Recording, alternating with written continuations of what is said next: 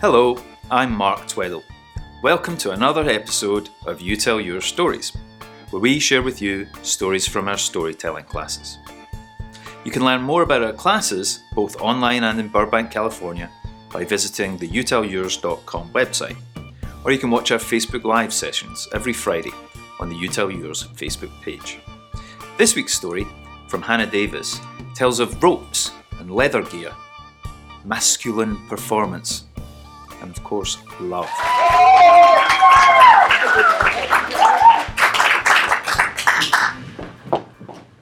So, I am at the Stronghold Climbing Gym in downtown LA, and I am scaling a 46-foot wall.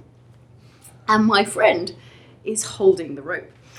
And although I really like this friend, I'm actually a bit worried because we've just been through this really huge safety lecture about all the terrible things that can go wrong in a climbing gym.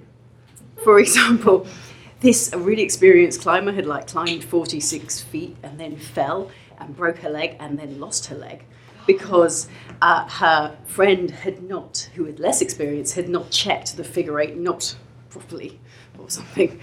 Someone else had got this huge brain injury because someone had just let go of the rope. And there was a definite possibility of skin lacerations because your hand can get caught in the braking mechanism. There's mild brain trauma and some spinal injury from even the shortest drop. So it is really vital that my friend does not let go of this rope. Otherwise, it seems I'm going to die. And my safety is dependent upon this marriage between two people, the belayer, or the person who's got the rope, and the climber, which is me. And although I do trust my friend, I really, really do, it just seems in my day-to-day existence really unreasonable to ask someone to be totally responsible for my life.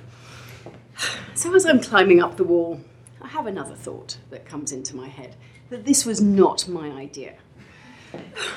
I was actually raised to be a slug.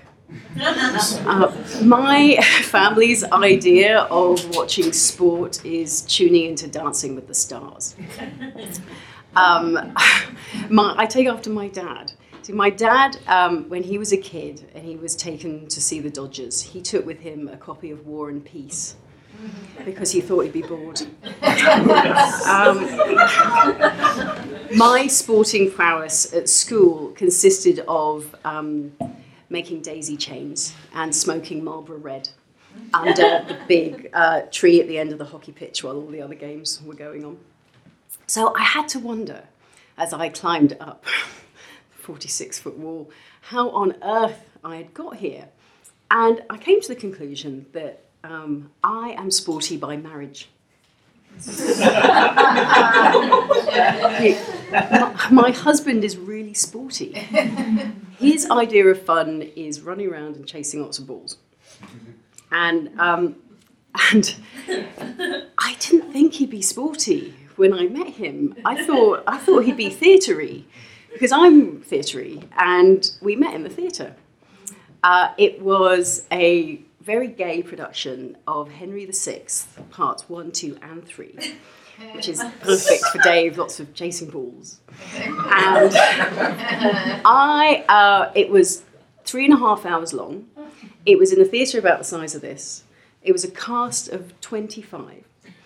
And my job was to dress the 17 surprisingly straight males in the cast. And I had to strap them into leather chaps and waistcoats and armbands and caps. And Dave is hilarious. He makes me laugh my socks off every day. And I knew he was the one for me, where I had to go and draw around everyone's hands for their leather-studded gloves. And Dave gave me the nickname Handy Hannah. And I became further enamoured when Dave stood on a bar stool in the pub and declared to everyone that he was single and had a really easy telephone number. And our first date ended up with both of us sitting on the lions in Trafalgar Square. And we were singing the Smiths song, "There is a light that never goes out." And the lyric is, "If a 10-ton truck crashes into us, to die by your side, what a heavenly way to die. And if a double-decker bus kills the both of us, to die by your side, the pleasure, the privilege is mine." And then we held hands and we jumped into Trafalgar Square. And we both survived the violent and vomit-strewn night bus home. However, the danger of a London night bus in the 90s is nothing compared to falling from the top of a 46-foot wall. And I really don't want to die in a climbing gym. It would be really humiliating. It would be in front of a lot of people. And then even worse, I'd become like one of the tragic stories that they tell in safety talks. And so when I get to the bottom, I decide that, this is it, I'm fine. I do not need to go up the wall again. And then Dave says it's all right, that he's going to take the rope. And we've been through so much. We've moved 2 continents. We've lived in 3 cities. We've made 2 movies. We've raised 3 cats. We've been through endless development hell.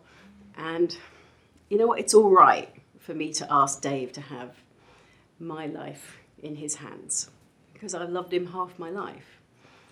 And, even if really the worst thing happens, as Morrissey says, to die by your side, well, the pleasure, the privilege is mine.